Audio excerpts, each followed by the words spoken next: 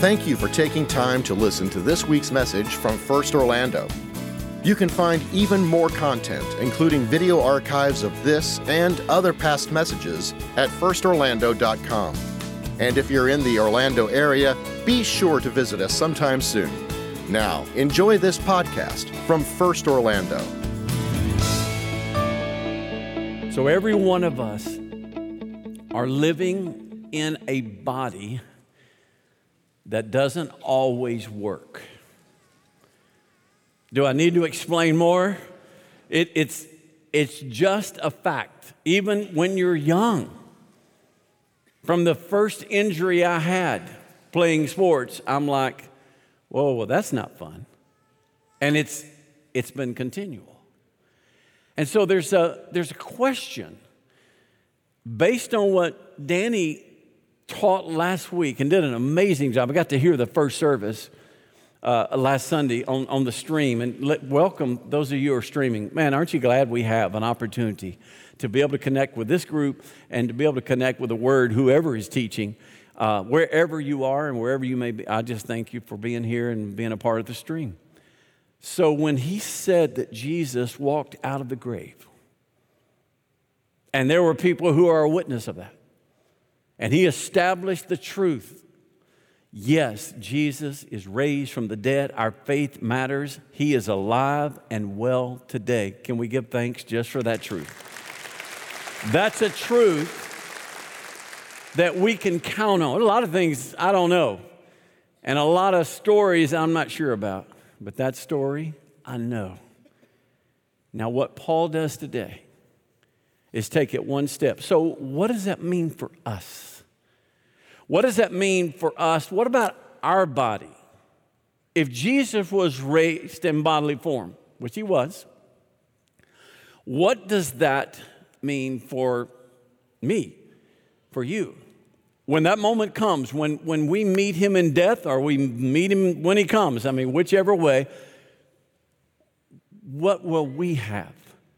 It's a natural question that follows, and that's exactly where we are, and it's the verse that I want you to turn to. It's in chapter 15, 1 Corinthians, verse 35. What's fascinating to me about chapter 15 is that he has talked to a church about all kind of stuff. He's talked about sexual immorality. He's talked about how to get your stuff together in worship. He's talked about lawsuits. I mean, he's talked about all kind of just simple, practical things. And then all of a sudden, he ends the letter with a story of resurrection. Now, chapter 16 is really the last chapter, but it's more of a greeting. It's very typical for Paul to write a chapter where he is just reminding them of something, or basically he's saying, hey, greet them. And it's kind of like our letters or notes or emails or whatever. You close with a, hey, thank you, God bless you, whatever. But the last chapter he wrote that would be intended for content to teach and to remember is Jesus is raised from the dead. So why do you think it was written? Why do you think he all of a sudden turned to this chapter? I think it's simply because it changes everything. Everything we believe is built on the fact there's an empty tomb. If Jesus can beat death, there's nothing in your life he can't defeat. It gives incredible hope to all of us. Now, I make sure you know, he wasn't the first one to be raised from the dead. You remember some others? Lazarus, John 11 is one of the most powerful moments. He'd been dead 4 days, and Jesus calls him out, and he walks out of a tomb. I mean, it was a cool moment. But guess what? Lazarus died again. He's not walking around. If you see him at Starbucks on Kirkland, let me know. I want to make sure I get a chance to talk to him. He's not with us. No one who has been raised from the dead is with us, or at least they're not going to face death again. So really, what Jesus did for us, and he's the only one, he beat death. He destroyed death. He tore it apart. He ripped it apart so that you and I don't have to be afraid to die. We know what's coming. We know what's going to happen, and it's an incredibly beautiful thing. Can we give praise that He defeated death? The only one. The only one. So we're going to work our way, starting in verse 35. Let me tell you how He starts it. You see these beautiful flowers. I asked Him to get me some flowers, and I asked Him to get seeds. I said, now, it doesn't matter. Whatever is blooming right now, I don't know that world as well as others. I want you to know they went and got flowers called impatience. Is there a message they're trying to send me? These are impatience. This is the packet of seeds. I don't know if you can see it. These are the seeds. Can I just tell you, this is what you look like today. But because of the resurrection, this is what you're going to look like one day.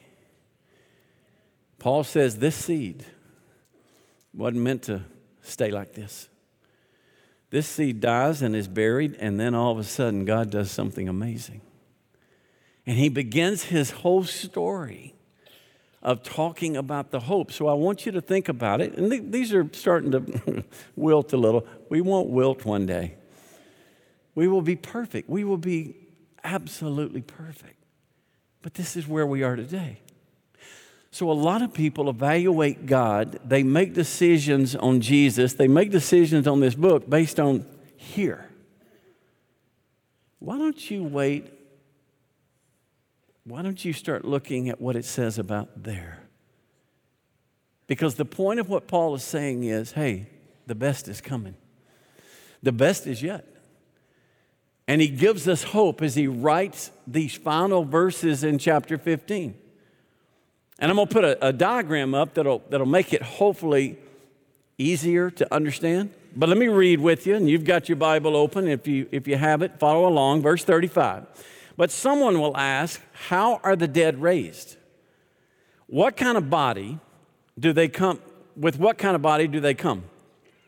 You foolish person, what you sow does not come to life unless it dies. Let me just pause. No farmer that I've ever known, and I've known some farmers who raise soybeans, rice, corn, those kind of things. They never weep when they're sowing seed. They weep when it doesn't come up. That's when the weeping happens. But when they sow the seed, no. They sow it with great hope. Why? Because they know there's something coming. So for us today, Paul is wanting to say, be encouraged. Seed dies. He brings life. You foolish person, it doesn't come to life unless it dies. And what you sow is not the body that it is to be, but a bare kernel, perhaps of wheat or some other grain. But God gives it a body as He's chosen. And to each kind of seed, its own body. For not all flesh is the same. There's one kind for humans, another kind for animals, another kind for birds, another kind for fish. There are heavenly bodies, there are earthly bodies, but the glory of the heavenly is one kind, and the glory of the earthly is another.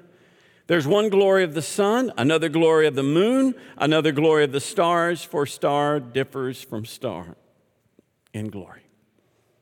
Now, what he just said, let me show you a diagram. We will be same but different. Same but different. There are two little words in Greek that appear in there. One of them is same, one of them is different.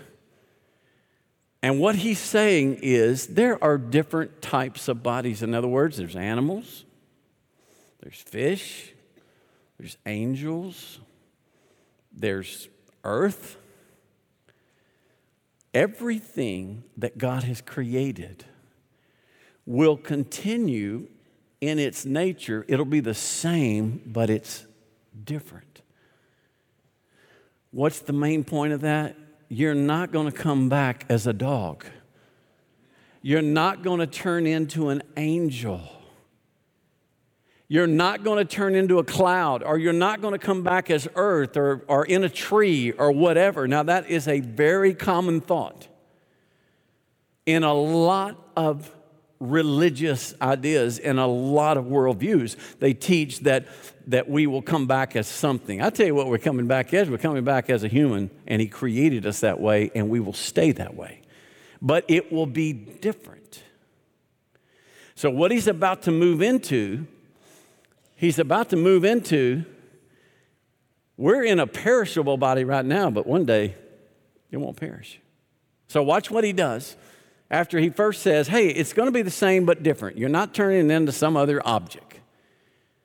You're going to stay the same, but it's going to be different. Now, verse 42. So it is with the resurrection of the dead. What is sown is perishable.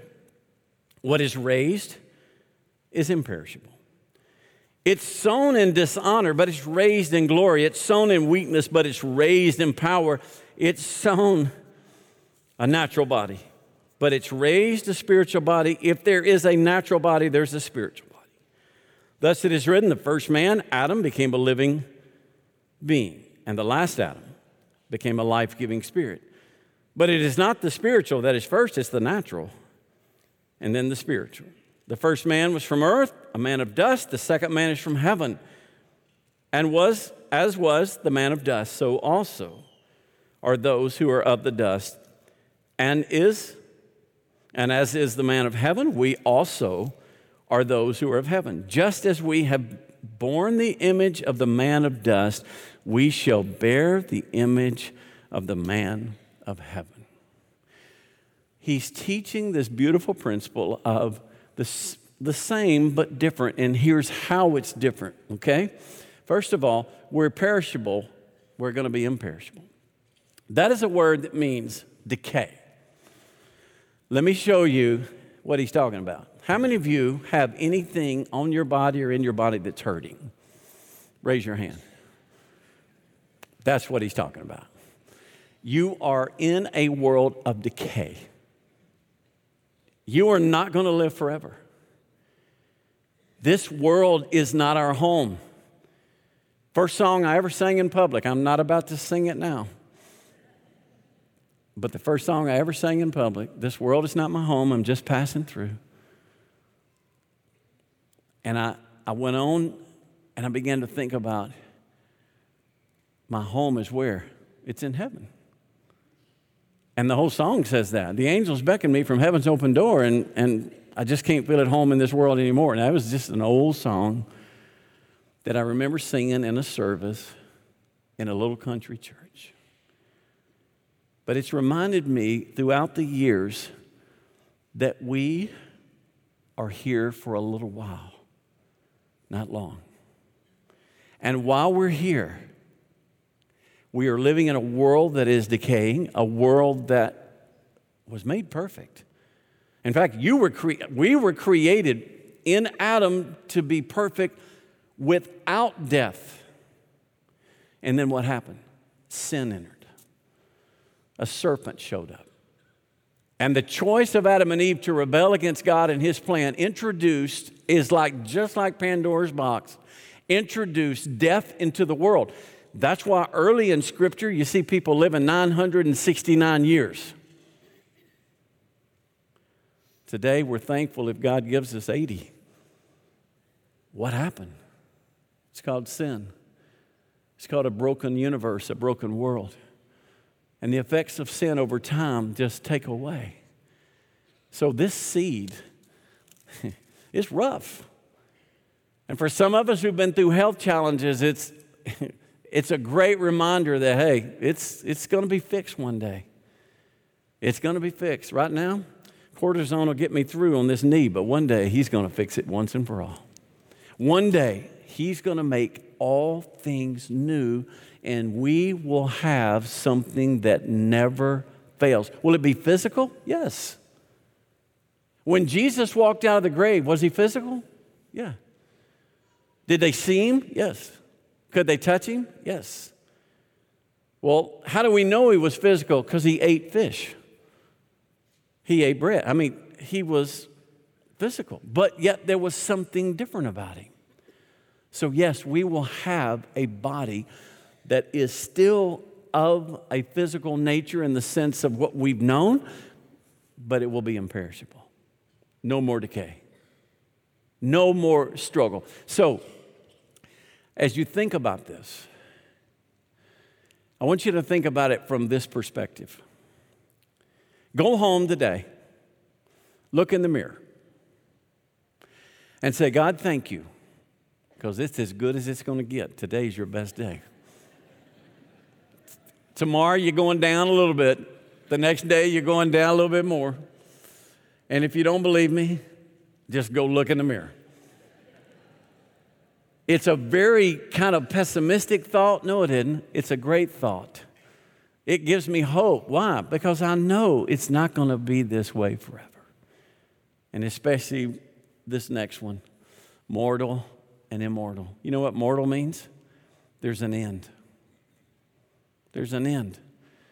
Guys, we weren't made to live forever here. We know that there's a time coming. And even our bodies tell us, our bodies are groaning for like there's something. The earth is groaning, according to the scripture, for the Lord to come and to change everything and remove the scars of sin and the evidence of sin. But man, I tell you, when it hits you is when you lose somebody unexpectedly. When you lose someone unexpectedly, it's almost like, what happened? You realize nobody's gotten out of here alive, right? We're all going to die. And yet sometimes we think it's not going to happen to us. And I see even among the body of Christ so much fear of death and so much fear of, you may not be like George Burns, I'm not afraid of death, I just don't want to be there when it happens. Neither do I, but I'm not afraid of death. That's why Jesus did what he did, and that's what Paul is trying to tell us. In this life, you're mortal. In this life, there's an end. But in the next life, there's no end. Can you imagine being in a life where there is no end? How long is eternity? How long is that? I had a guy try to explain it one time, and he says, if a seagull picked up a piece of sand, just a grain of sand in New Smyrna, and flew all the way to San Diego and deposited that grain of sand, picked up a grain of sand there and flew all the way back to New Smyrna. By the time it takes that seagull to move every grain of sand on the East Coast to the West Coast to the East Coast, eternity will have just begun. We can't think in terms like that. I appreciate the attempt. We can't think in terms like that. But what Paul is trying to say is there is that day coming when you will live forever, and you will not just be a natural body, you will be a spiritual body. Now, I want to talk about this. If we have a body and if we're aware of one another, which we know we're going to be aware of one another, in this moment when this all happens, and he'll explain that in a minute, how old are we going to be? I get that question all the time. Are we going to be like a young or old or whatever? I don't know. I just know we're going to be perfect. I've had people tell me we're going to be 33, just like Jesus was when he died. Well, okay. Do you remember 33? I remember 33. I wasn't perfect, but I remember 33. It doesn't matter. We're trying to take this and drop it into a world that can't possibly comprehend that. We're going to be perfect. I can tell you this, every time I dream of a family member, I've lost a mom and a dad, lost some great friends, and every once in a while I'll dream about one of those friends that I've lost, and maybe you've had this happen. Here's what my testimony would be. Again, it's just my story. In all of my dreams, they never look old. In fact, the first time I dreamed of my mom, I was in Rome, and I was standing, it was the night before, I wasn't standing, The night before, I dreamed of her, and I couldn't figure out why, and then the next day I got to go down into the prison cell of Paul. And when I saw her, she looked beautiful. She doesn't look like she did the night I saw her in that hospital bed as she was withered away. She looked perfect. I dreamed of another church meeting the other day that we lost, and they were perfect. Now, I'm not saying my dreams, don't take that as gospel.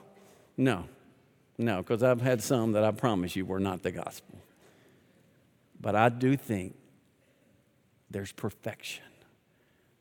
We will be immortal. We will have a spiritual body. And what is the reference? The first Adam and the second Adam. Adam came from what? What did he make Adam from? Dust. Jesus came, and he was not of dust as much as he was of life-giving spirit. So in this beautiful combination, yes, there's a sense in which we all came from the dust, but then because of Jesus Christ, we have now the Spirit of God living in us. And so the hope is that we are going to have and be a spiritual body. Jesus, remember, could go anywhere, anytime. He could go through doors. You know what I think heaven's going to be? I think you can go anywhere you want. I think you can just think it, and you're there. I always like to dream that I can fly. I really do. It's a fun thing. I just take off running, and somehow it happens.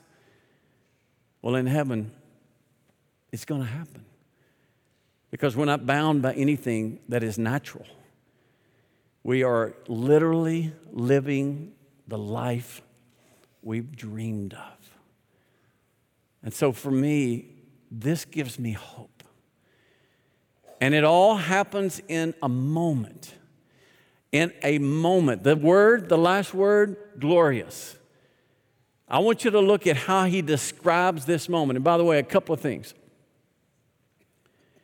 I believe that in one moment, this becomes reality. This is not a phased in thing. We're not talking about over a long period of time. No, we're talking about a moment. Watch what he says about it. One moment, it happens. Now, does that mean that we can't try our best to live here and be? Yeah, because we have a body now and we've got a life now and we're supposed to use this life to glorify him. And so I would encourage you, do everything you can to take care of yourself. Be healthy. But don't be frustrated. Don't lose hope. Last year, Americans spent $16 billion on elective cosmetic surgery. $16 billion. You know how much was spent on weight loss? $173 billion. That's a lot of money. I think you ought to take care of yourself. I think you ought to do whatever you need to do to be healthy. But don't get discouraged. Because one day, you will be made whole. And did you know on that day, you will be glorious. It'll be the first time in your life you'll be completely who God created you to be. We've never known that because there's always sin involved, both people around us, the world around us, and even in us. But one day we are set free from that. So read with me how that moment happens. The next verse.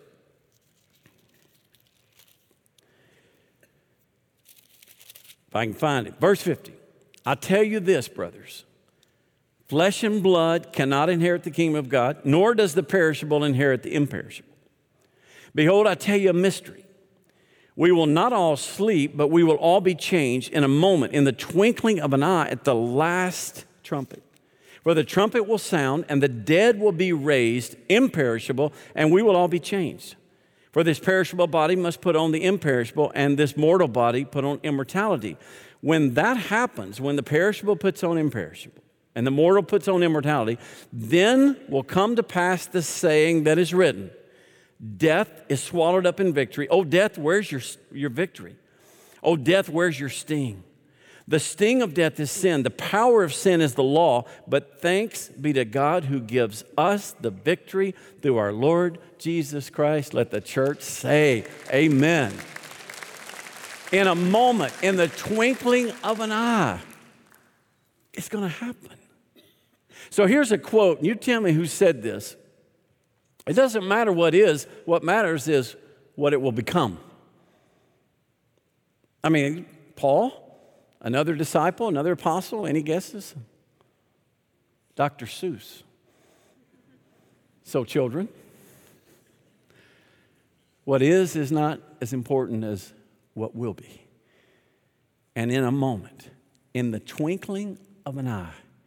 Do you know what the word moment is in Greek? It's the word from which we get atom.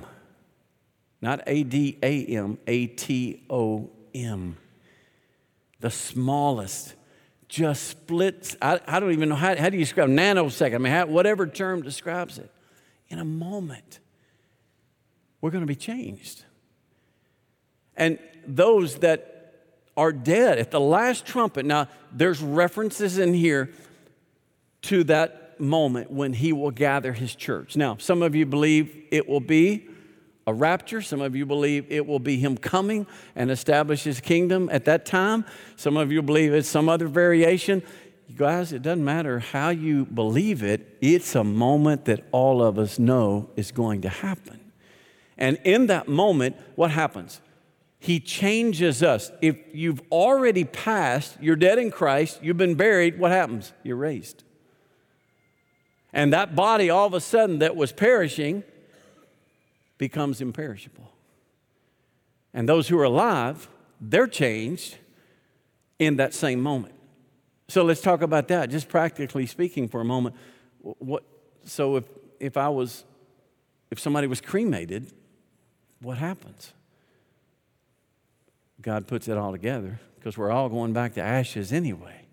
This body, it was never built to last forever. This body is going back to the earth from which it came, but he will change it in that moment. And we will be changed. And all of a sudden, those of us who are alive, or I pray I will be alive when the Lord returns, but if not, I'll see you when he does. And so he will change us all. Why? Because the grave lost. Death cannot hold you. Death cannot keep you. That grave, that place that we call the end, the grave, a hole in the ground or a box or whatever it is, it's not your resting place. It's not home for you. He's prepared a place for you. And he will all of a sudden change us to be ready, to be fit for that, so that we're immortal, so that we live forever with him. And so what he says is death is swallowed up in victory. You know what? That's an Old Testament. In fact, both of the verses that we read in verse 54 and 5. Death is swallowed up in victory. Death, where's your victory? Death, where's your sting? You know who said that? That's from the Old Testament. That's the prophet Isaiah and the prophet Hosea. They both prophesied that one day God was going to end death. One day he was going to defeat death. 700 years before Jesus came, the prophet said one day he's going to defeat death. So now,